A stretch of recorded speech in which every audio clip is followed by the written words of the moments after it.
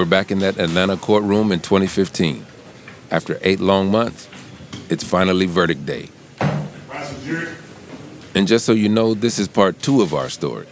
If you haven't listened to part 1 yet, you should go back and listen to that one first. Otherwise, this probably won't make that much sense. Now, we're in the courtroom, and the judge starts by thanking the jury. All right, good afternoon, everybody. He's emotional. He's been emotional throughout the whole trial, in a way you don't often see in judges. I've never seen a jury that was more diligent. He's almost reduced to tears. I mean, notebooks, taking notes every day. The teachers, rightfully so, they look nervous, sitting there waiting for the verdict. And whatever your verdict is, I'll defend it till I die. You know, whatever it is, I will defend it. Now the judge is ready. State versus Sharon Davis. The first teacher stands up next to their lawyer, head bowed. Verdict form, count 1, conspiracy to violate the Racketeer Influenced and Corrupt Organizations Act. We, the jury, find the defendant guilty. Guilty. One by one, the teachers get up. State of Georgia versus Dana Evans. Count 1, conspiracy to violate the Racketeer Influenced and Corrupt Organizations Act. We, the jury, find the defendant guilty. We, the jury, find the defendant guilty. Guilty. Guilty. Guilty. We, the jury, find the defendant guilty. 10 teachers found guilty on racketeering charges for cheating on standardized test scores. They have made their bed, and they're going to have to lie in it, and it starts today. As the judge leaves, the teachers remain seated until law enforcement officers approach. The teachers are told to place their hands behind their backs. They take their jewelry off, valuables out of their pockets, and one by one, handcuffs are placed on their wrists. I'm Alzo Slade, and from Something Else, this is Cheat.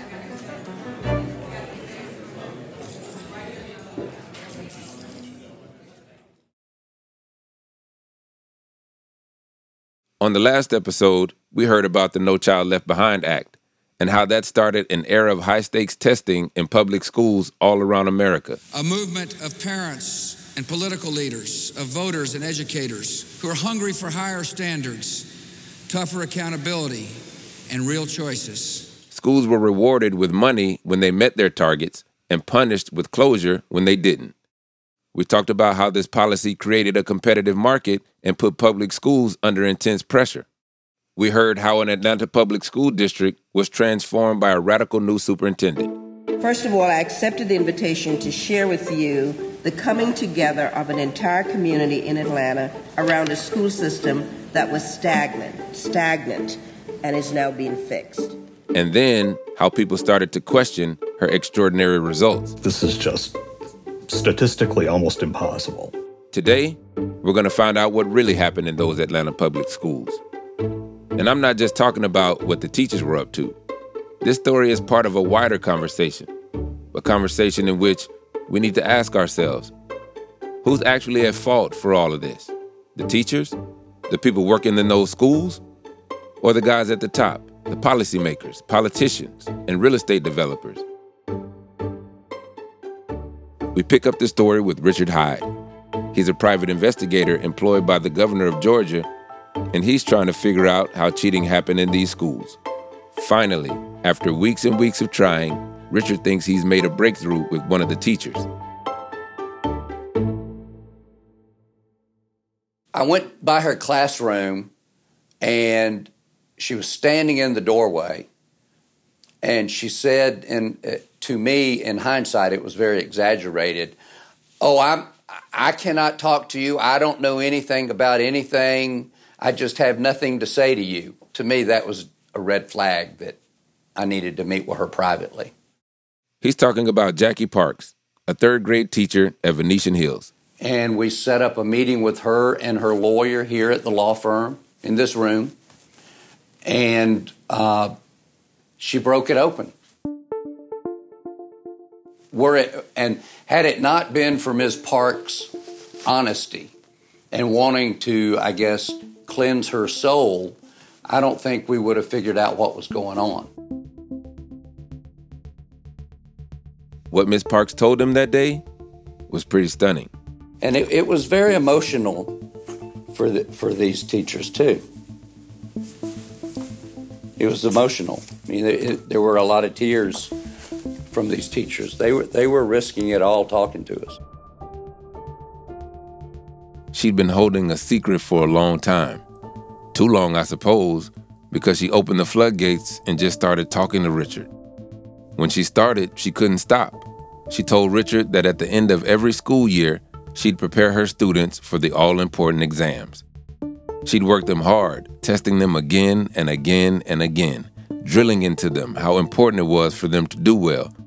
She knew in her head that if they didn't do well, her job was on the line, and the education department might close her school. She knew she had to meet her targets or else. The students took the tests in May over the course of a week. Every afternoon after the students were finished, Miss Parks would go to a classroom, close the door, then take old newspaper and stick it on the windows so no one could see inside. Then she'd wait. After a few minutes, a knock on the door. It was 5 more teachers. She let them in, turned the deadbolt, and they got to work.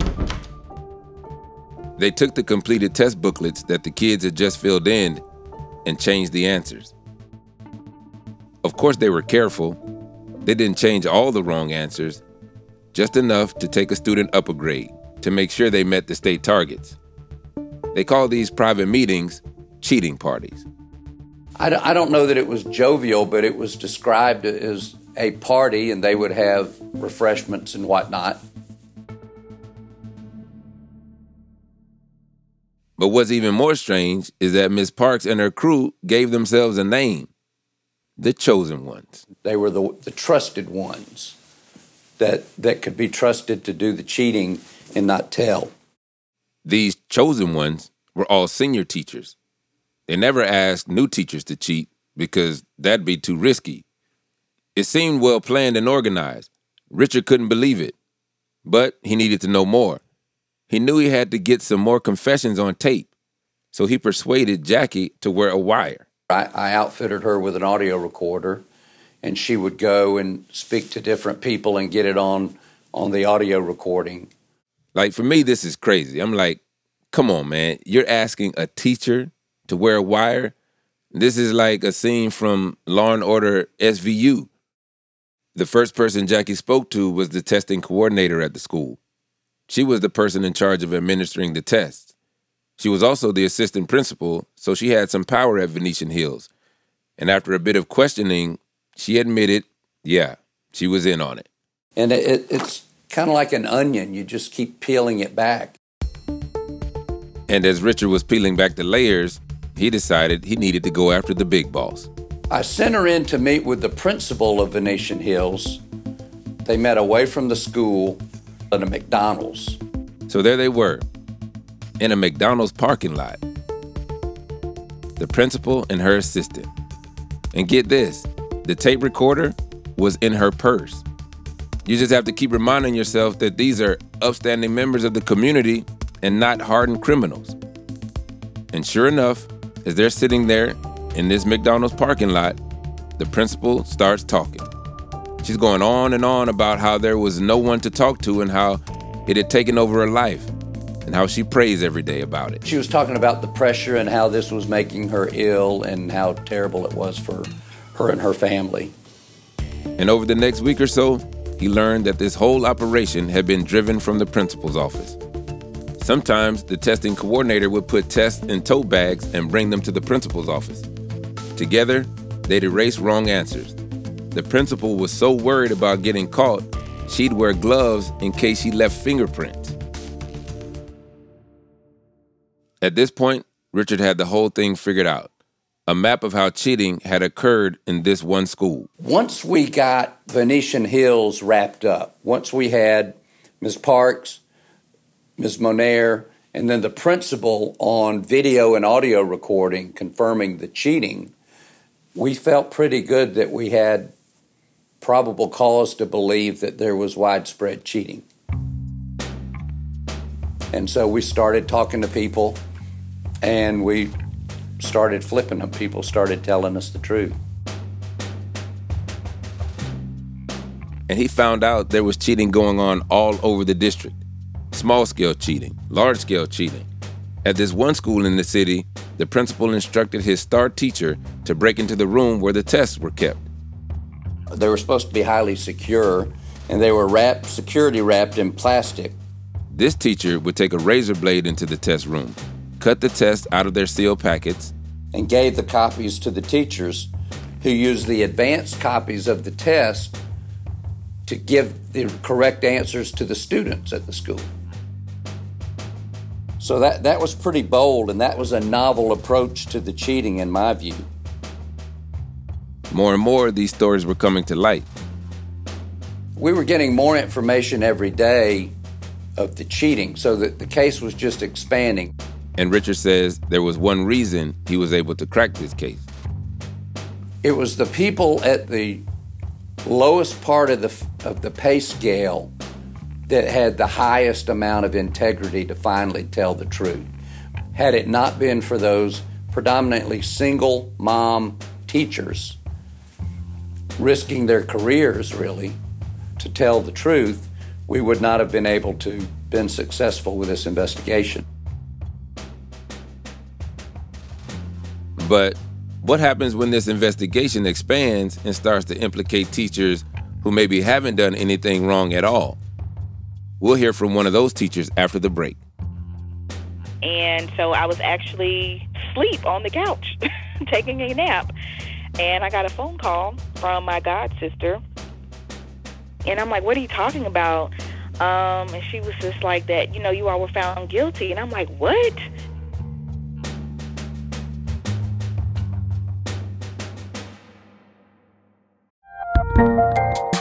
There's a lot happening these days, but I have just the thing to get you up to speed on what matters, without taking too much of your time. The 7 from the Washington Post is a podcast that gives you the 7 most important and interesting stories, and we always try to save room for something fun. You get it all in about 7 minutes or less. I'm Hannah Jewell. I'll get you caught up with the 7 every weekday, so follow the 7 right now. This is Chilling Tales for Dark Nights. Good evening, listener. I'm Steve Taylor, your host to a horror anthology podcast where we ask you to depart from your safe perception of reality to descend with us into the frightening depths and dark corners of twisted imaginations. With carefully curated original tales of terror each week, our deepest-rooted fears are brought to the forefront by a diverse cast of voice talent and masterfully eerie sound design that bring these stories to life. We'll give you tales of unnerving encounters with the occult, harrowing hauntings, and sinister seances that show just how darkness knows no bounds. Make sure to check out Chilling Tales for Dark Nights on Apple Podcasts, Spotify, or wherever you get your podcasts. Now we're a few months into Richard's investigation. We knew that we had cheating on a scale that none of us could imagine when we started the case. And so they decide they need to cast a wider net. So we went to Governor Perdue and asked for some assistance to do screening interviews by the Georgia Bureau of Investigation. If Richard was going to investigate the entire district, he needed manpower. We call them the GBI. The Georgia Bureau of Investigations. This is serious. These are the dudes with their bulletproof vests and GBI in big yellow letters, a gun holster to their beige pants, and big, serious-looking expressions on their faces. We handpicked 50 or 60 top-shelf agents, and we sent the agents out to do the screening interview of 2,000 or 2,500 folks. The GBI agents were going into schools all across the district, grabbing the staff one by one and asking them if they knew anything about the cheating. And suddenly things start to change. Before, you had Richard and a small team asking questions in a handful of schools. Now, there's this whole big team of law enforcement officers patrolling every school in the city with above average test scores. This was a huge operation. And just like with many big police investigations, it started to pull in people who maybe hadn't done anything wrong at all. People like Shani Robinson. How's little Amari doing? Between work and taking care of her 2 sons, Shani managed to find time to talk to me about how she came to be implicated in all of this. Need to be placed on that gratitude I just expressed for taking the time to chat with us then. Now, before we hear Shani's story, we have to know a bit about the area and the school where she worked. A few miles south of downtown Atlanta, in an area called Mechanicsville, lies Dunbar Elementary. In the 1940s and 50s, Mechanicsville was a vibrant Black community with several Black-owned businesses and big homes. But to some, it was a little too vibrant. William Hartsfield, mayor of Atlanta from 1942 to 1962, the guy who they named Atlanta's airport after, he once said, "Our Negro population is growing by leaps and bounds. The time is not too far distant when they will become a political force in Atlanta if our white citizens are going to move out and give it to them." So they decided to build a highway through the neighborhood, knocking down those homes and businesses, making the neighborhood poor, less desirable. From there, it was a steady decline. And that decline was felt most starkly in the areas where public schools were. Walk me through the environment and the atmosphere of the Atlantic public school system when you were a teacher. I liked the school that I was at. I got along with most of the staff. As far as like my students and my class, I work with students who you could tell came from struggling families. I remember a student who I found out was sleeping on the floor. So I actually gave her mom some money to get their furniture out of storage. Sometimes I would bring snacks to school to make sure that the students who I knew didn't get enough food didn't go without. The teachers, they played a lot of roles. You know, it wasn't just you were their teacher. It was like you were their counselor, you were their friend, you were their parent, you were their nurse, you were a lot of things wrapped up in one. And I think maybe in other settings, in more affluent areas, teachers don't have to deal with as much. You know, they're just able to kind of teach. So it's like on top of that, you have testing, high stakes standardized testing on top of all of that. The tests we talked about earlier, the tests that happened at the end of every year and piled pressure on the teachers who knew if you didn't reach the target after a certain amount of years, your school could close. And so every year, Shani would prepare her students for these tests. Now she was teaching first graders. So that means these kids are about 6 or 7 years old. And because they're so young, during the test, these kids would get bored or frustrated. Of course they would. I'm a grown man and I get bored and frustrated putting together these scripts every week. They doodle pictures over their test booklets and sometimes their writing became illegible. It's a protocol in the testing manual to erase stray marks or doodles off of your students' test booklets. Teachers were allowed to clean up their test booklets, make them presentable. Makes sense to me. The first year, all of the teachers were called into a library. The second year, we erased stray marks in a computer lab. Shani was in this computer lab with several other teachers, all working away, all erasing the stray marks. Since we had done it the previous year, I didn't think there was anything wrong with it. And we were in that room for about 20 minutes.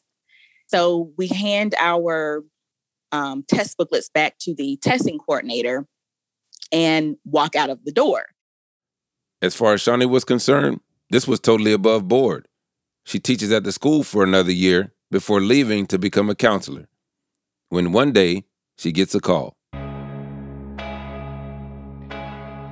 Can you describe when you got that call and when you end up meeting with one of the agents? So I agreed to meet with one of the agents down the street from my house at a mall. It was a mall that was just, like 5 minutes away. So Shani drives to the mall and waits in the parking lot. What is the deal with these parking lots?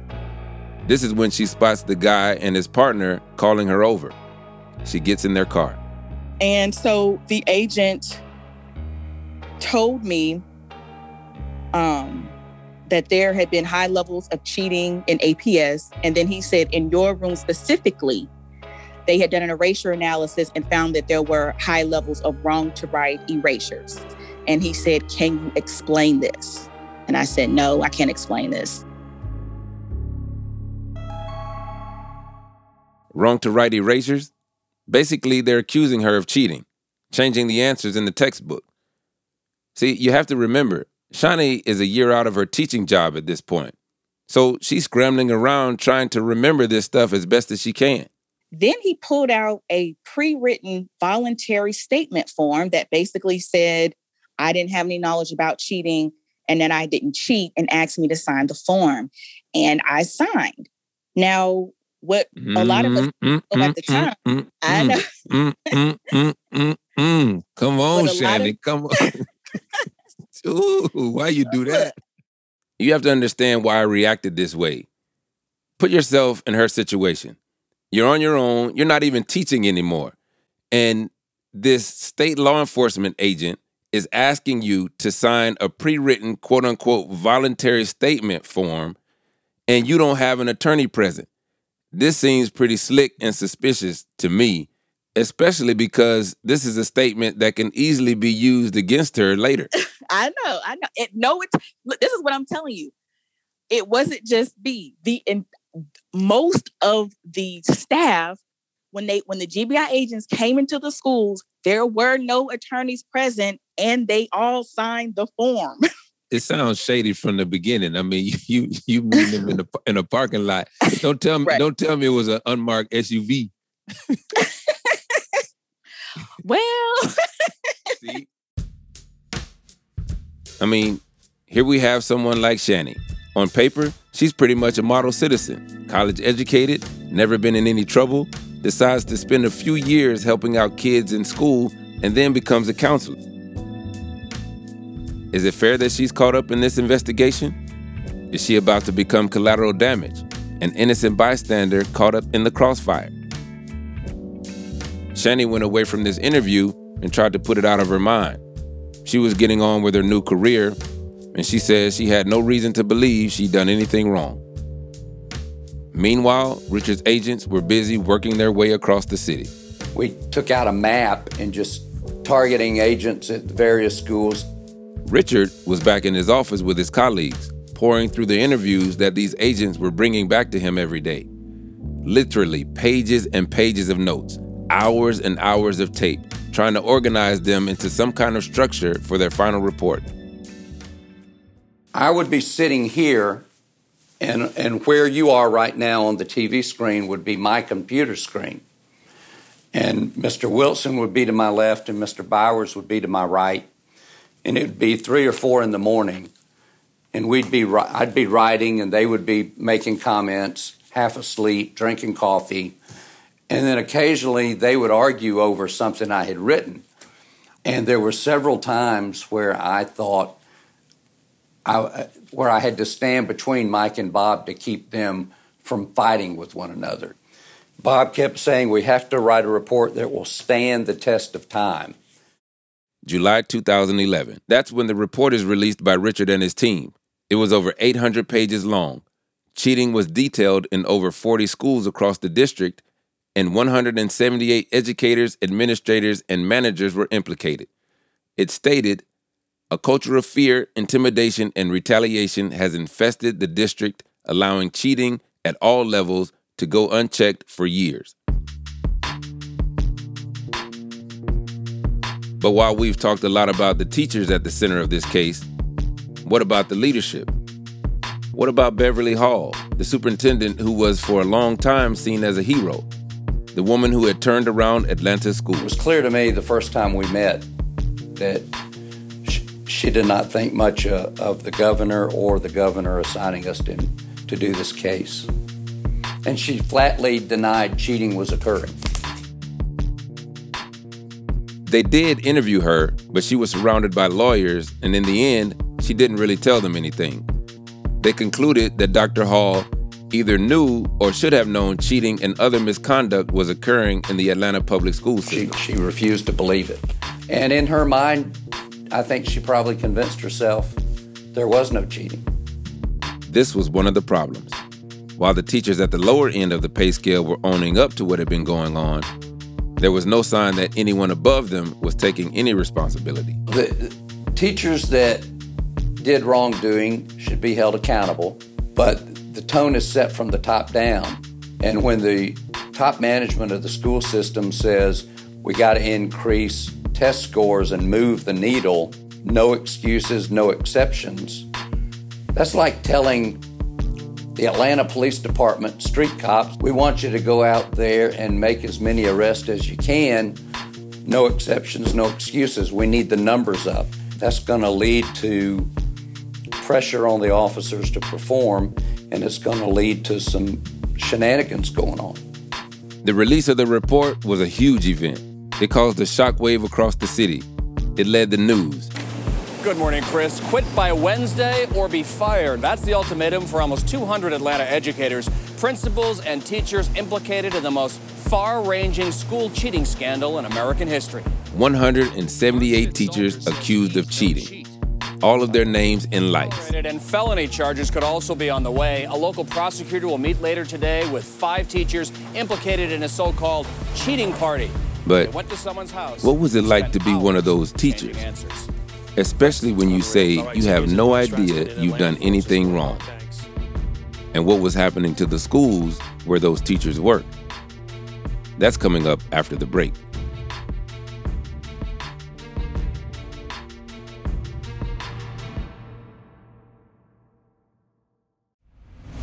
I'm Nick Friedman.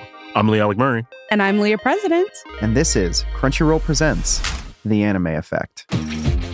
We're a new show breaking down the anime and pop culture news you care about each and every week. I can't think of a better studio to bring something like this to life. And I agree. We're covering all the classics. If I don't know a lot about Godzilla, which I do, but I'm trying to pretend that I don't right now. Hold it in. And our current faves. Luffy must have his due. And we agree on some things, but not on everything. Oof. I remember, what was that? Say what you're going to say and I'll circle back. Listen to Crunchyroll Presents The Anime Effect every Friday, wherever you get your podcasts. And watch full video episodes on Crunchyroll or the Crunchyroll YouTube channel.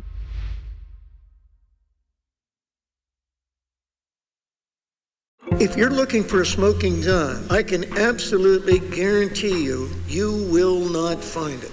In October 2001, a series of letters filled with a deadly powder called anthrax were dropped into the U.S. mail system. What started as an unprecedented case turned into an unsettling mystery. Who sent these deadly letters? And why? From Campside Media and Sony Music Entertainment, I'm Josh Dean, and this is Cover Up Season 4, The Anthrax Threat. Available now.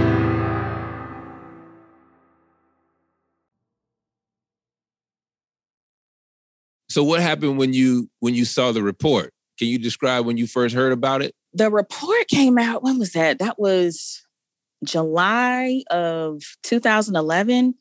One of my coworkers actually called me on the phone and told me that there was a massive GBI report that had just been released. Her coworker was calling to tell her Shawnee's name was in the report. I immediately got on my computer because I was thinking, no, like this can't be. And pulled up that report and I had to find my school and read through the entire report from my school, and it was true.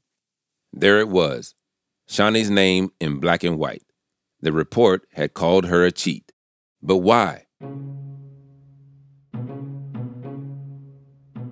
Remember Shawnee's story about the kids being messy in the test books and Shawnee and her colleagues rubbing out the doodles and the stray marks? Turns out, one of her coworkers told the investigators that when Shawnee said they were erasing stray marks, that was code for cheating. Shawnee couldn't believe it. Here she was in this report, and she hadn't done anything wrong.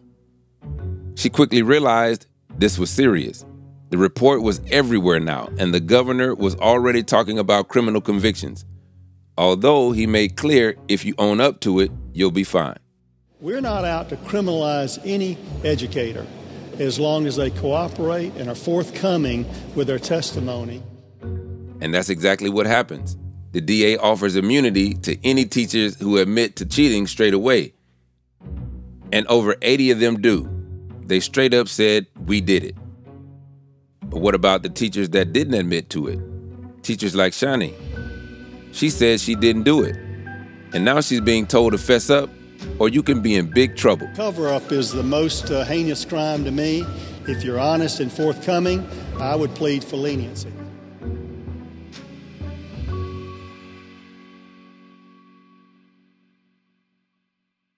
I mean, this seems like an impossible situation. Admit to something you didn't do and risk jail time, or make up a story and walk free. Shani decides, no, I'm going to fight this. And then a year later, she hears the news. She's being charged along with 35 others with racketeering. The maximum sentence, 20 to 40 years. When I think of racketeering and RICO charges, I'm thinking of like some super duper, like heavy drug cartel, drug lord, mobster, you know. So when you heard racketeering and RICO, what did you understand about that? I understood the Sons of Anarchy. That was my basis for racketeering. That was all I knew. And I was thinking, surely they are not comparing me. They are not comparing me to working for some cartel. So I didn't know much about it at all. I knew it had to deal with money, but I didn't know. And I knew it was a serious crime. But I was even more confused after hearing that as to how I would get caught up in something like that. And I've never received one penny. As we heard in the last episode, the No Child Left Behind Act and this new age of punishment and reward in education meant that teachers were entitled to financial bonuses if they met their targets. What the prosecution was arguing was that the teachers knew this. They knew they would get money if their kids did well on their tests. And so they cheated to make themselves richer. The accusations that were levied against you all were that you cheated, and the reason you did were for, monetary incentives, right? Correct. Like you get money as a bonus. As far as the 35 people involved, we're talking about, maybe like $3,500. I didn't get any money because at my school, 3rd through 5th grade did not meet the targets. And so no one at my school got any money. We didn't get any money. Like, we're not real racketeers. We're not criminals. This is what Shani kept telling herself. I'm not a criminal. But what's crazy is around the same time, the state of Georgia had just been awarded $400 million from Obama's Race to the Top grant. This was a federal program that rewarded progress in schools. And a big part of that progress was measured on test scores. Did the governor of Georgia mention those test scores were inflated by cheating? Yeah, it seems a bit ironic that while the DA was accusing Shani of racketeering using inflated test scores to get money, the state of Georgia was essentially doing exactly the same thing. At any point, did they try to convince you to take a plea deal? Oh, yes. Every step of the way. They wanted us to plea out so bad. So again, we're facing anywhere between 20 and 50 years, right? People who've never been in any trouble. They said, okay, we'll wipe it away. We'll wipe all those years away. So you go from facing decades in prison to we'll wipe it clean. We will expunge your record. All you have to do is say you cheated and say someone put pressure on you. You had to throw somebody else under the bus.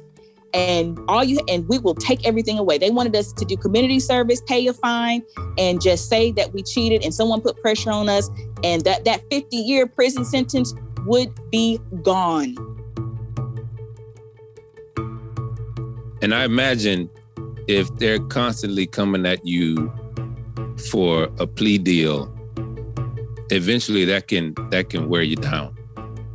Oh, yeah. A lot of people ended up taking the plea deal because out of 35 people who were indicted, there were only 12 of us that went to trial.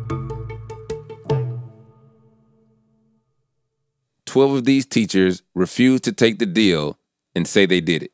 Beverly Hall would make 13, but she was too sick. Turns out Dr. Hall had breast cancer, and the prognosis wasn't promising. They decide she's too ill to stand trial. And a week later, Dr. Beverly Hall dies. The woman at the center of this whole thing, dead before she could ever take the stand. So Dr. Hall never had her day in court. She maintained her innocence right to the very end of her life, as her legacy lay in ruins. But on August 14th, 2014, Shani and the other 11 defendants arrived at Fulton County Courthouse for the trial. I equate the trial to a circus. There were repeated calls for mistrial. There were witnesses who recanted their stories. The judge actually stated on the record, perjury is being committed daily here. That is a direct quote from the judge. She's talking about Judge Jerry Baxter, who you heard about at the beginning of each of these two episodes. Although he's definitely a big character and does great numbers on YouTube. I was trying to give everybody one more chance and, probably going to have tomatoes thrown at me. But Shani wasn't impressed. Some of the things that he did was not something that judges should do. I'll just put it to you like that. There was a woman who was told that she could step down from the witness stand and walk around the room to try to identify one of my co-defendants. And so she gets down and starts walking down the aisle. And then the judge calls out to her and says, "You're getting cold." So she turns around because she knew she was going the wrong way. The trial, it went on and on. Witness after witness. 12 defendants, 8 whole months. The longest trial in Georgia's history and one of the most expensive. Finally, on April 1st, 2015, the jury declared they were ready to give their verdict.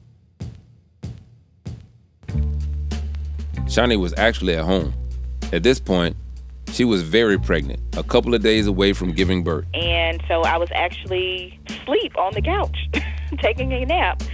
And I got a phone call from my god sister. And she was talking to me as if I already knew. And she was saying, like, "What does this mean? What does this mean?" And she was like, the verdict. She had no idea the jury had come to a decision. And I'm like, "What are you talking about?" And she was just like that, "You all were found guilty." And I'm like, "What?" And I was saying that if I wasn't pregnant, I probably would have passed out. But since I was pregnant, I knew that I had to stay calm. And a week or so later, Judge Baxter was handing out sentences. He sentenced me to a year in prison and 5 years probation. What?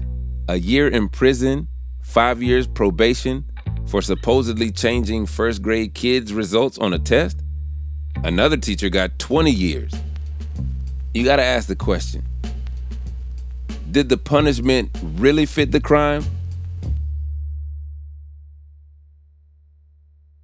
Especially when, in many ways, this story is not about the individual failings of these teachers, but it's more about a school system in crisis in Atlanta and in the rest of the country. Because actually, cheating wasn't just happening in Atlanta. In the wake of this scandal, Alan Judd and his team at the Atlanta Journal-Constitution decided to look at whether there was cheating in other school districts across America. And what they found was just crazy.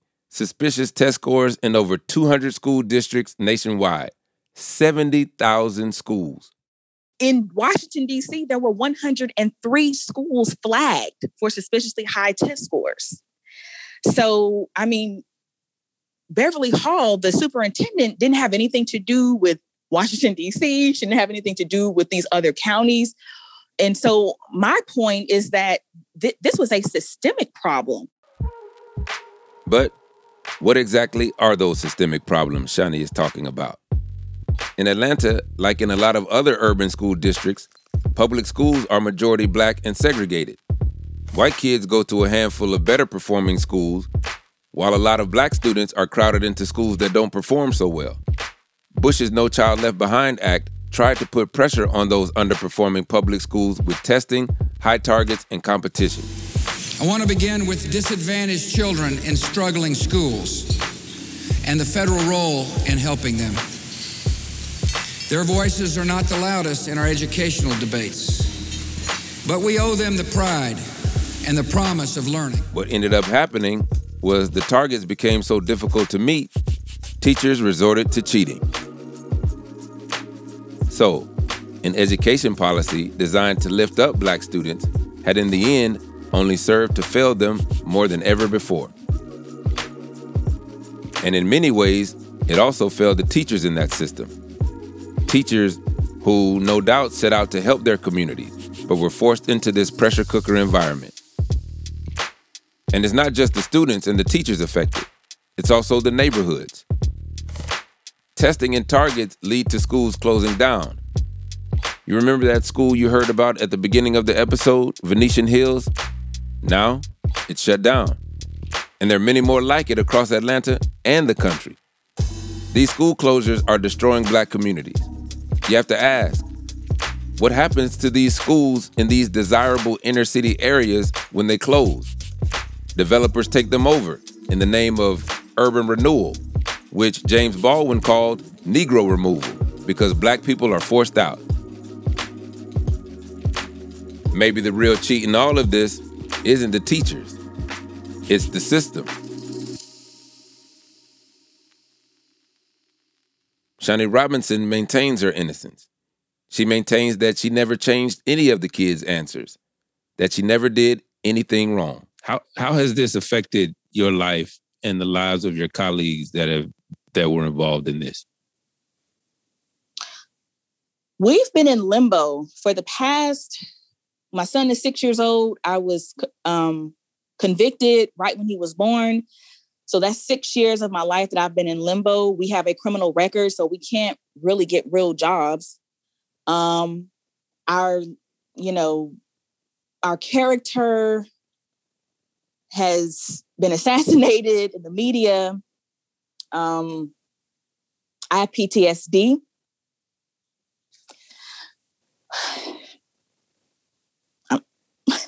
Let me get myself together. Mm-hmm. It's okay. Whew.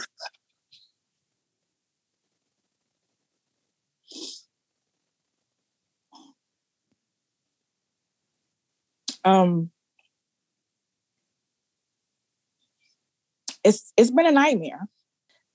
Some of my co-defendants are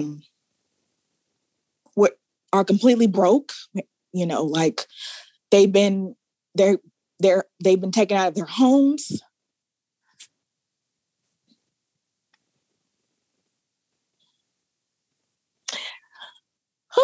I'm sorry, just give me a moment.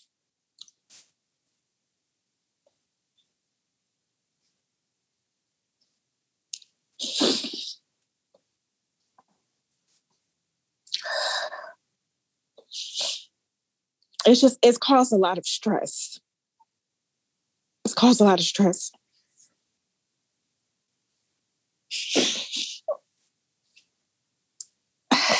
So, yeah.